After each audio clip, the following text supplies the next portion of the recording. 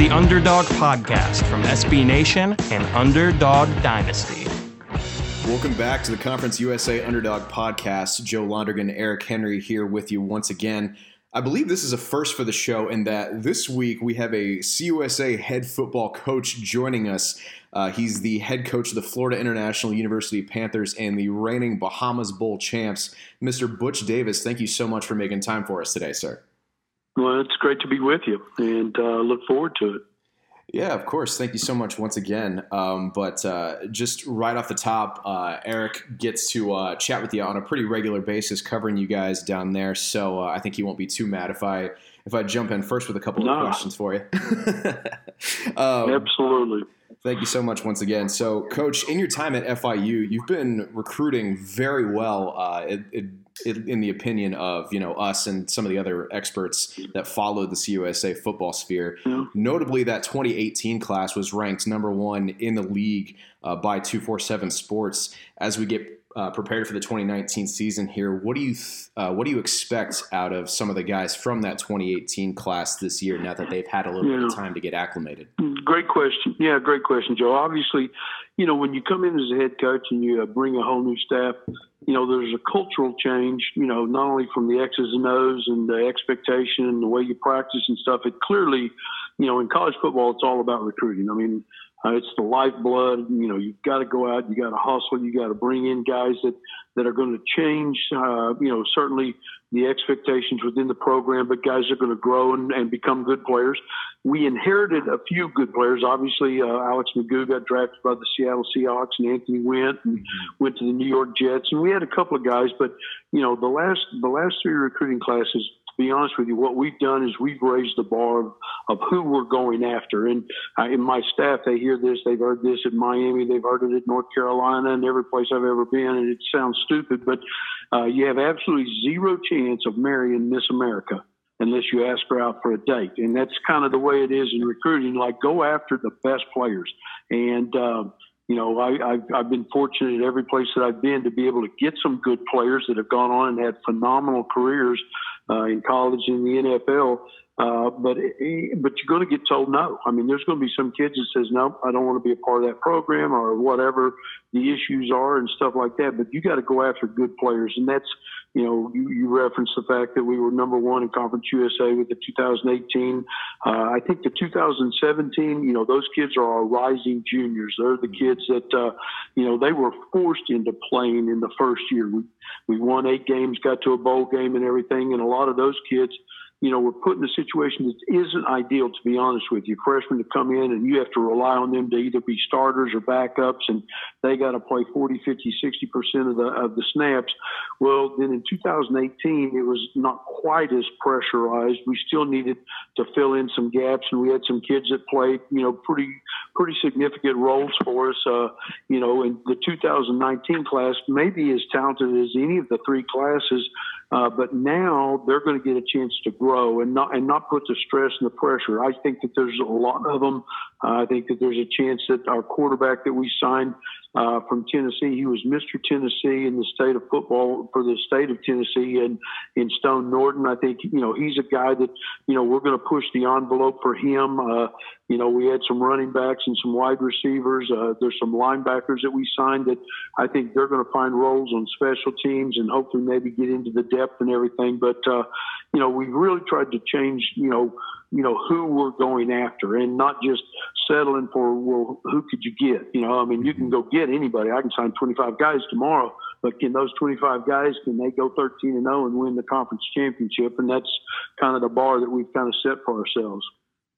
That's great advice, really. And you're probably the first football coach I've heard drop a beauty pageant reference so far, but that's great advice. But you mentioned the 2019 class, and I think one of the guys in that class that has people really excited is Mr. Stone Norton that you mentioned. What does he bring to this program that you're really excited about?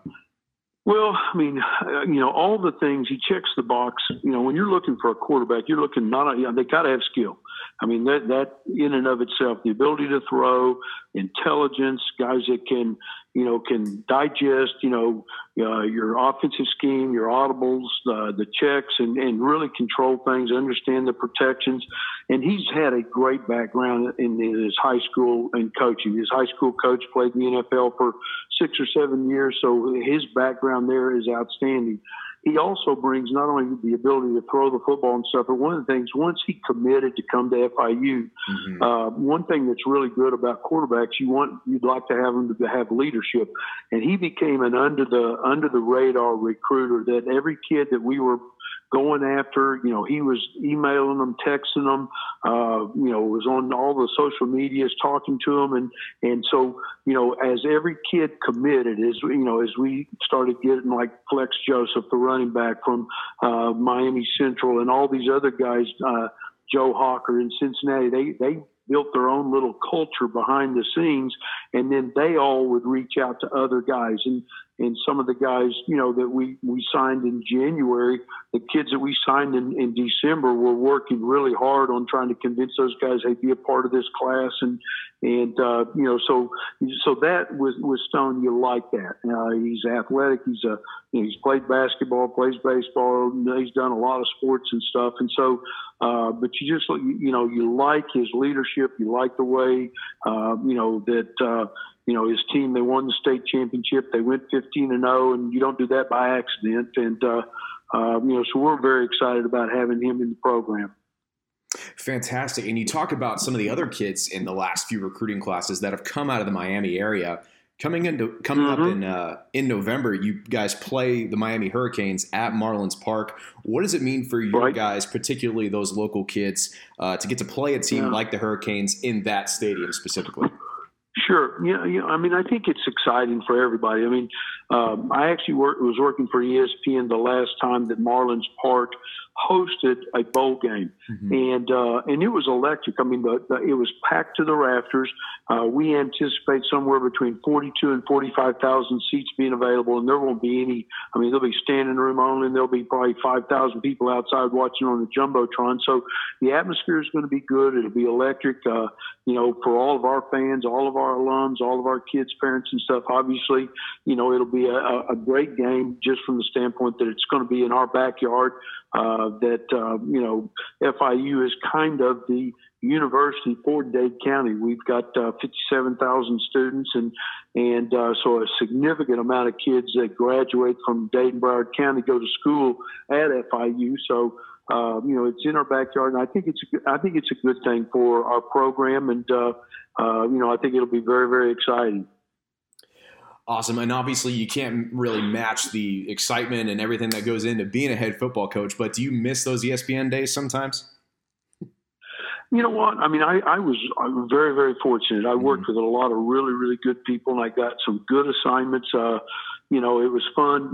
I did a lot of the studio stuff, but every now and then I got a chance to do, go to Ole Miss, go to some games on the road. I did all the playoff games and the national championship games the first couple of years. And probably one thing that truly helped me as a coach was, the assignments that they give you on the like spring tour or the summer tour, where you go to Florida State one day, and the next day you're at Auburn, the next day you're at Alabama, the next day you're at Nebraska and Iowa, and you're all over the country. And as a former coach, I mean, you get a chance to see how other people skin the cat. How does Iowa, how do they practice? How much scrimmage do they do? How much contact? What do they do, schematically and stuff? And so, it's great information, because when you go back to the studio in that fall and you're covering Iowa playing Michigan State, you've got insight because you've actually watched these kids practice and the coaches coach. But for me as a coach getting back into coaching, it was good to go and see, how other teams, how they do things.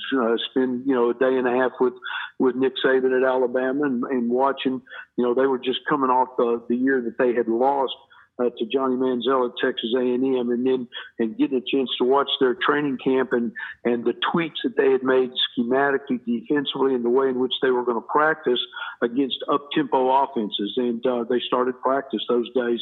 Every single one, the very first day, the first 15 minutes after flex and stretch was, we're going to go against an up-tempo, whether it's a scout team or our own offense. And so that was good for me. It helped me, be a better an analyst on television, but certainly as a coach, it has paid dividends as well. Coach, kind of covering you guys from afar, I mean to get down to the South Florida area a little bit more this year. And Eric and the rest of our staff knows I can't shut up about food. So if I got one night in the Miami area, where's the one place I need to go eat? Oh, my God. There's only one. You go to Joe's Stone Crab, you know. And, it is so unique that there's some phenomenal steakhouses. There's some great sushi places and stuff like that, but there is no other Joe Stone Crab across America. I mean, even if they fly them in and they're on dry ice and stuff like that. It's been there for decades and decades. I'm going back to probably like the 1920s.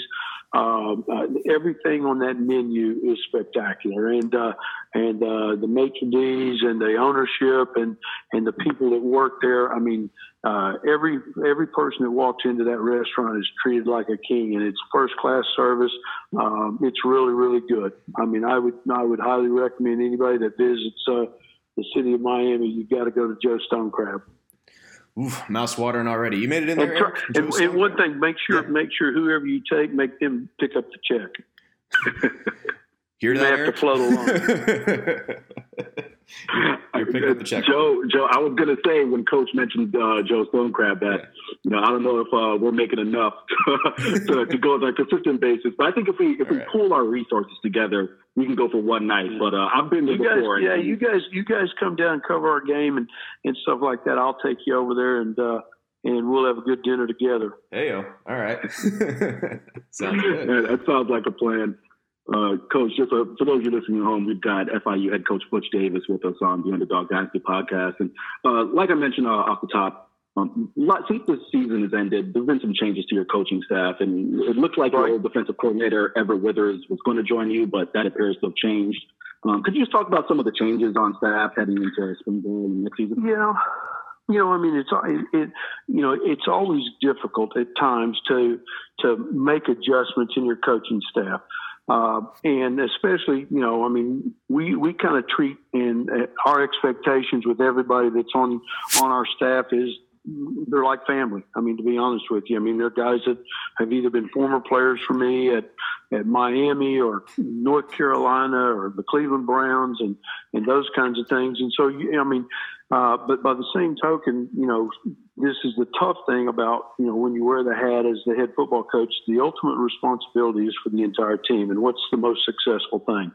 And sometimes you have to make, tough decisions that whether it's in recruiting or whether it's in the actual coaching or it's the relationship with the kids and all those kinds of things. Sometimes you have to make some changes, and we made some changes in the defensive side. That Kennard Lang, who played for me at the University of Miami, was a first-round draft choice of the Washington Redskins. He eventually ended up actually playing for me at the Cleveland Browns, and so I've known Kennard since he was a sophomore in college, and he's got the expertise. The other aspect of it is he was a highly successful high school coach after he got out of his NFL days in the Orlando area. So, from that standpoint, the opportunities to expand maybe our recruiting areas and strengthen some areas in the central part of the state, it was a good opportunity for us.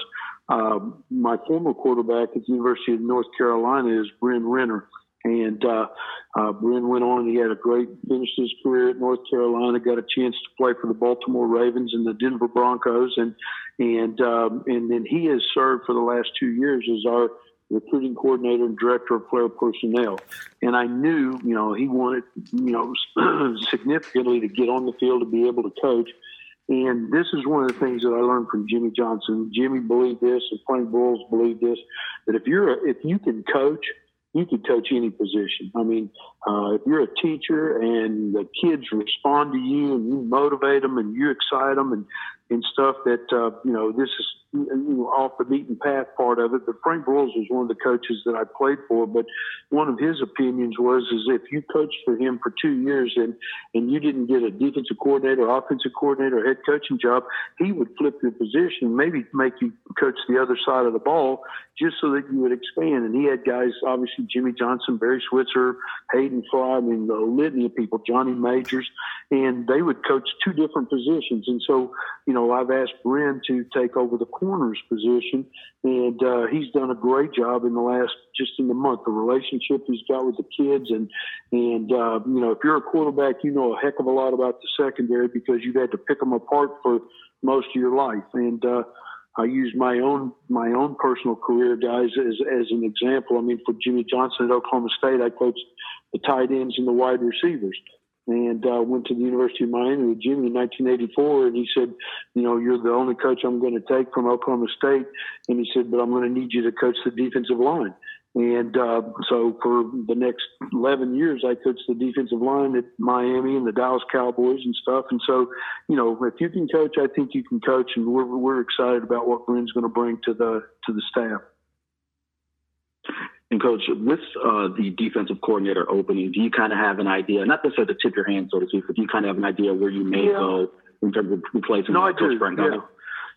Yeah, because I thought, to be honest with you, I wasn't even sure that Everett would be available. And, and it was a good fit because we have a previous working relationship, and he brings some experience. He's been a defense coordinator at Ohio State, and he'd been with me at North Carolina and stuff. I had 4 or 5 people that were on the list of people that I was going to interview and going to potentially bring in. And now we're going to bring those guys in and go through a regular interview process, like you'd normally do, and see the fit and see how they've grown, how they've developed, and hopefully over the next 3, 4, 5 days, hopefully we'll be able to come to a conclusion as to who's going to be the best fit, for our program. To kind of piggyback as far as the defense goes, something that I've asked you in numerous post games, but I'm sure I've annoyed you enough with this question, but I'm going to run it by you one more time. It's just talking about the run defense, Coach. It was a struggle for a lot of last year. And something terrible. And something you struggles is kind. Something you said to me following the Marshall game really stuck with me, Coach. You said that in the offseason, you have to take a look at the way you defend against the run due to the fact that teams are really trying to spread you out defensively. And I was wondering if you could elaborate on just that overall feeling, because to give your guys credit, heading into the bowl game with 3 weeks to prepare. For my money, that was honestly FIU's best performance against the run all year in the bowl game victory. But, overall, with the season, it was a struggle against the run. So just wonder if you could just elaborate on that code a little bit. Yeah, that's a good question. Obviously, I mean, it was a little bit of a issue over the last 2 years. It wasn't necessarily 2018. There was times that it reared its head in 2017 that, 1 week we'd hold somebody to 3.2 yards per carry, and they'd rush for 145 yards. And then 2 weeks later, we might give up over 200 yards, even if we were winning the game, that it became a little bit of an issue. And I think some of it was consistency. Some of it was the expectation and the performance of the front 7 people. Some of it is, once you get exposed in a particular way in which somebody exposes you, if you don't put that fire out almost immediately, you're going to see it week in and week out. And sometimes during the course of the 2018 season, that was one of the issues that some of the fires we never really ever put out. And, some of it was coaching, some of it was players, some of it, and I take my responsibility that, with my defensive background of holding people responsible for, gap controls, being in the right place, and making the right adjustments during the course of the game with shifts and motions. People aren't static anymore, guys. I mean, it doesn't take much to turn on any television game and you see what people would call 10 personnel, 11 personnel. There's very few people that are playing multiple tight ends and multiple backs, and it's a 2 and 3 yard cloud of dust, and they're trying to bloody your nose. Those days are pretty much forgotten. So, you better be, in situations, where you can make a great sideline adjustments at the end of almost every single possession. If you wait till halftime, you're blown out. That you got to fix it. It may be a 6-play, 7, 8-play drive. Maybe hopefully you force a field goal or a punt, and then you get the guys on the sidelines and you got to coach them up and say, look, guys, they haven't shown this formation. They haven't showed this motion. They haven't shown this, the way in which they're using the people.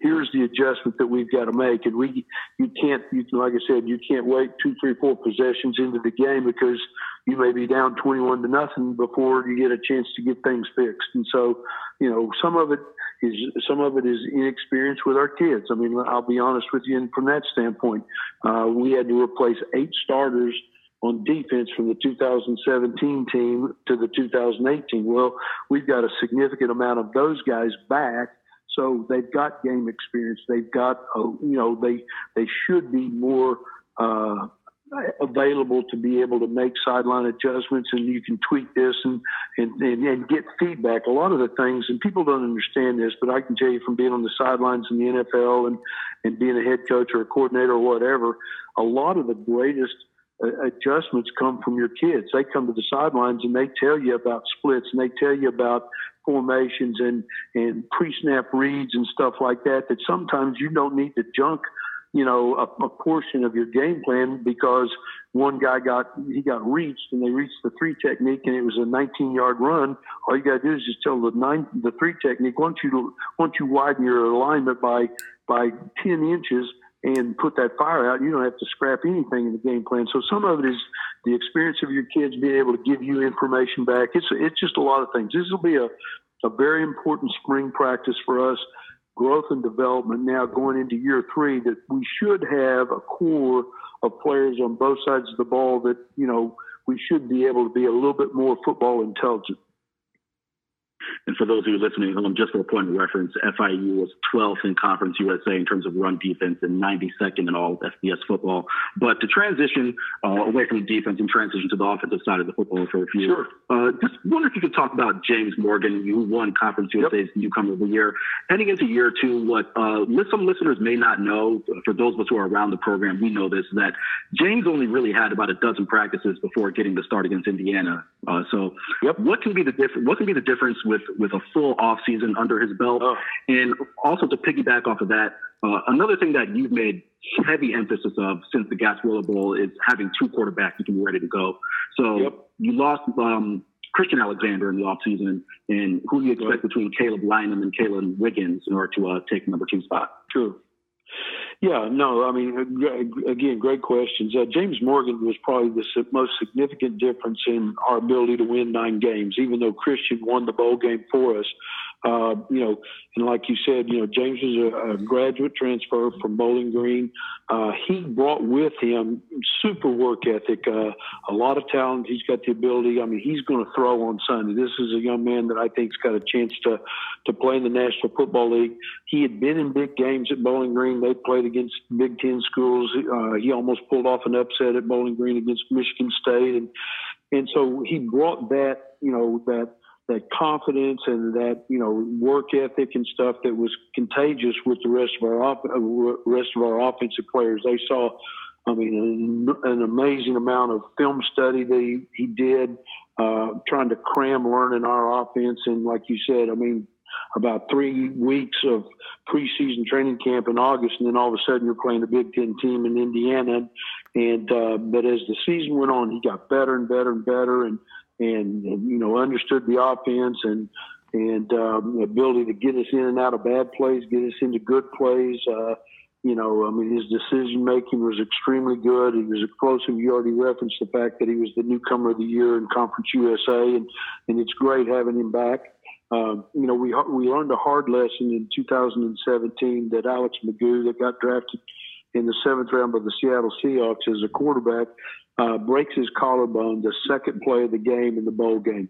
And we were completely unprepared, even though you practice your backup quarterback. He didn't play many opportunities because we never were in situations where the game was a blowout, where you could say, okay, your backup gets, to play the 3rd and the 4th quarter, maybe 3 or 4, 5 games in the last 6, 7 minutes of another 3 or 4 games. Most of our games came down to the wire to try to win those games and in the last 2 or 3 minutes. So unfortunately, our second team quarterback, but we made a decision. We said, we're going to play our backup quarterback, and we did.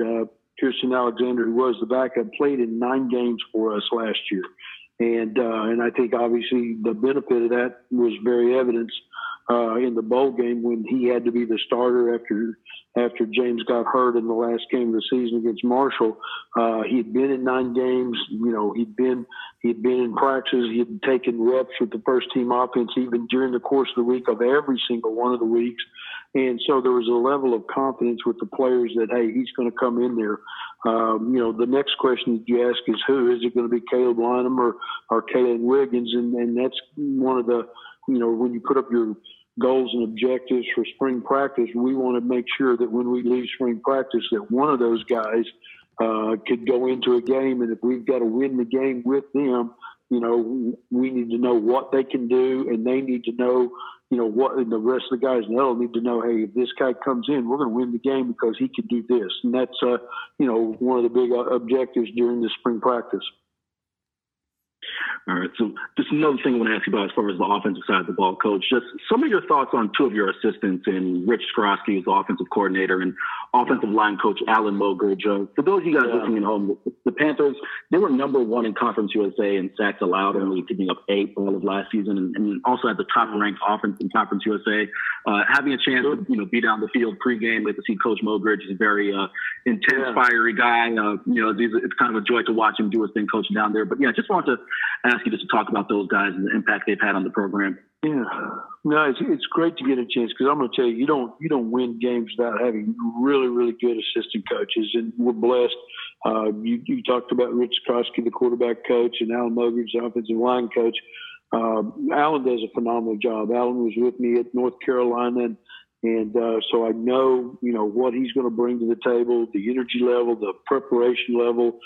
He's going to get the most out of kids. He's going to raise their expectations and how they play. Some of the other guys that we have, and I'm going to tell you, I've been around a lot of really, really good coaches, but Tim Harris, our running back coach, is phenomenal. Aubrey Hill, our wide receiver coach, does a great job. I mean, those 2 guys, my son, Drew Davis, coaches the tight ends for the last 2 years. He played quarterback at Ole Miss. And last year, not to just brag on him because he's my son, but he played 3 freshman tight ends last year. And Sterling Palmer ended up being selected as the number 1 tight end after all of the bowl games. He's got a huge, gigantic upside. He's a 6'6", 245-pound freshman last year that is probably going to be a 255. He's another kid that's going to play in the NFL. And David O'Meara, who Drew coached as a tight end, and Ivan Thomas, those 3 kids. And then we signed a kid, Joe Hawker, that we referenced, that's a tight end from Cincinnati that's as good a good athlete at tight end as I think I've ever recruited. So, they do a good job. Our running backs, you've watched our kids. I think, they show up and there's not any weakness when they go into the game, from blitz pickup to running routes to catching the ball. Anthony Jones, who obviously was, a miracle last year because he's the young man that unfortunately got shot on the drive-by, but Napoleon Maxwell and Devontae Price and we've got a good stable of running backs, and they're very, very well coached. I'm very, very pleased with the direction that the offense is headed and the way that they continue to grow. All right, Coach, got 2 more quick questions for you really quick before we let you get out of here. Just real quick, just to piggyback on as far as Rich Skrosky goes, one of the things I've been able to see, being with the team and covering them day in and day out is just how well that his offensive philosophies really fit the team. You talk about quarterbacks, Alex McGough and James Morgan couldn't be more polar opposites as far as Alex getting a chance to move his legs in relation to James being more of a pocket passer. Can you just talk about, just what his offensive philosophy kind of brings and how it's able to, to get the most out of 2 completely different quarterbacks and a lot of different players on the team as well? Sure, yeah. Well, I think, Rich is like everybody should be as an offensive coordinator. How do you get the ball in the hands of the guys that can make plays? And, and identifying what every kid's strengths are. let them play to their strength. That if they're great inside zone runners, that's what they need to do. If they're counter and power runners, that's what they need to do. And and then getting the ball in the hands of guys, getting the ball out of the quarterback's hands. I mean, there's a lot that goes into. You referenced the fact that Alan Mogridge, that we had 8 sacks last year, and a lot of that is a combination of the receivers being in the right place and being open and getting open, the quarterback making the right reads and getting either from the first read to the second read to the third read to the check down to whatever has to happen. Obviously, the offensive line's got to protect, but you can't, you're not going to shut everybody out. There's going to be some pressure on the quarterback, but then it's the quarterback getting rid of the ball and getting it off to the check down people. So it's a little bit of everybody earns that opportunity to have a minimal amount of sacks. I mean, you look at Tom Brady and what he does at the New England Patriots, and he is just so smart, and he knows exactly what to do with the ball and where to go with it, and learn to live to fight another day. That it's not throw it into double coverage and run the risk of throwing a pick and turning the ball over and giving them field position. I mean, if the drive ends in a kick, it's probably pretty good. You either kicked an extra point, a field goal, or a punt, and Rich does a great job of coaching those quarterbacks into doing that. I think that Alex McGough a year ago was a huge, gigantic beneficiary from Rich's philosophies, because he had a history of, it was about 50-50 touchdowns to interception ratio, and then all of a sudden in 1 year, those numbers shrunk enormously. And I think that's what really helped Alex, get drafted by the Seahawks. Coach, the last thing before we let you get out of here is I want to kind of bring the listeners in on the story post games. They can see, a different side of you that we are lucky to see in post games. Mostly after a win, but you're not too hard on us after losses as well. But here's the story I want to tell. Following the Rice game, Coach, for those of you guys listening at home, FIU had a transfer linebacker by the name of Edwin Freeman who came from the University of Texas. And Coach told the media that one of the things he likes to do from the players is ask them what their favorite meals are. And Ed responded that he likes African food. And Coach asked the press room if any of us were familiar with African food, because you weren't necessarily up to speed on the latest African food. So my question is, were you able to find Ed some good African food down there in Miami? Actually, to be honest with you, yeah. I mean, some of the other guys on the team had said, if anybody knows much about South Florida and certainly Dade County and Miami, there's absolutely, from an ethnic standpoint, from restaurants, I think there's probably about 80 different ethnic groups of restaurants that you can go find whatever kind of food. And somebody did come up with the name of a place. And because what we try to do sometimes is cater in, kids like maybe a Thursday night meal or something during the course of the week and stuff like that. And they were able to try to help Ed find a place that, that he could figure out, what would be the best place to go for great African food and stuff. And he was able to find some. And to follow up on that story, for people that don't know, Ed ended up being the defensive player of the game in the bowl game. And he came in here from the University of Texas and wanted to get a master's degree and extend his playing career and stuff. And so he was, it was a great addition to our football program, and we were very grateful that Ed came here and became a part of it and helped us win 9 games. Just shows you what the right fuel can do, right? Finish it up for us. I just want to say thanks again for taking the time to join us, and I look forward to seeing you at FIU's Pro Day, and then looking forward to being there at the spring game as well and covering the team next year. And maybe we can get Joe down to South Florida and we can take you up on that offer. There you go. Time. Absolutely, guys. Absolutely. Well, it's great to be with you. Thank you for the opportunity, and look forward to our next chance to get a chance to visit and talk about FIU football. Absolutely, Coach. Thank you so much. Have a good day, guys. Bye-bye. That is going to do it for us this week on another episode of the Underdog Podcast. I want to thank our guest once again, Coach Butch Davis. Excited to see what 2019 holds for the FIU Panthers. Thank you all so much for listening. If you haven't already, subscribe to the show on iTunes, leave a review, help us grow, and of course, follow at Underdog Dynasty on Twitter and like us on Facebook. You can follow me on Twitter if you want at JOEHIO_, and Eric is at Eric C. Henry _. Keep following along during the offseason as we continue to do this series where we do a deep dive into CUSA teams with some experts who know significantly more than us. Until then, happy football watching, everybody.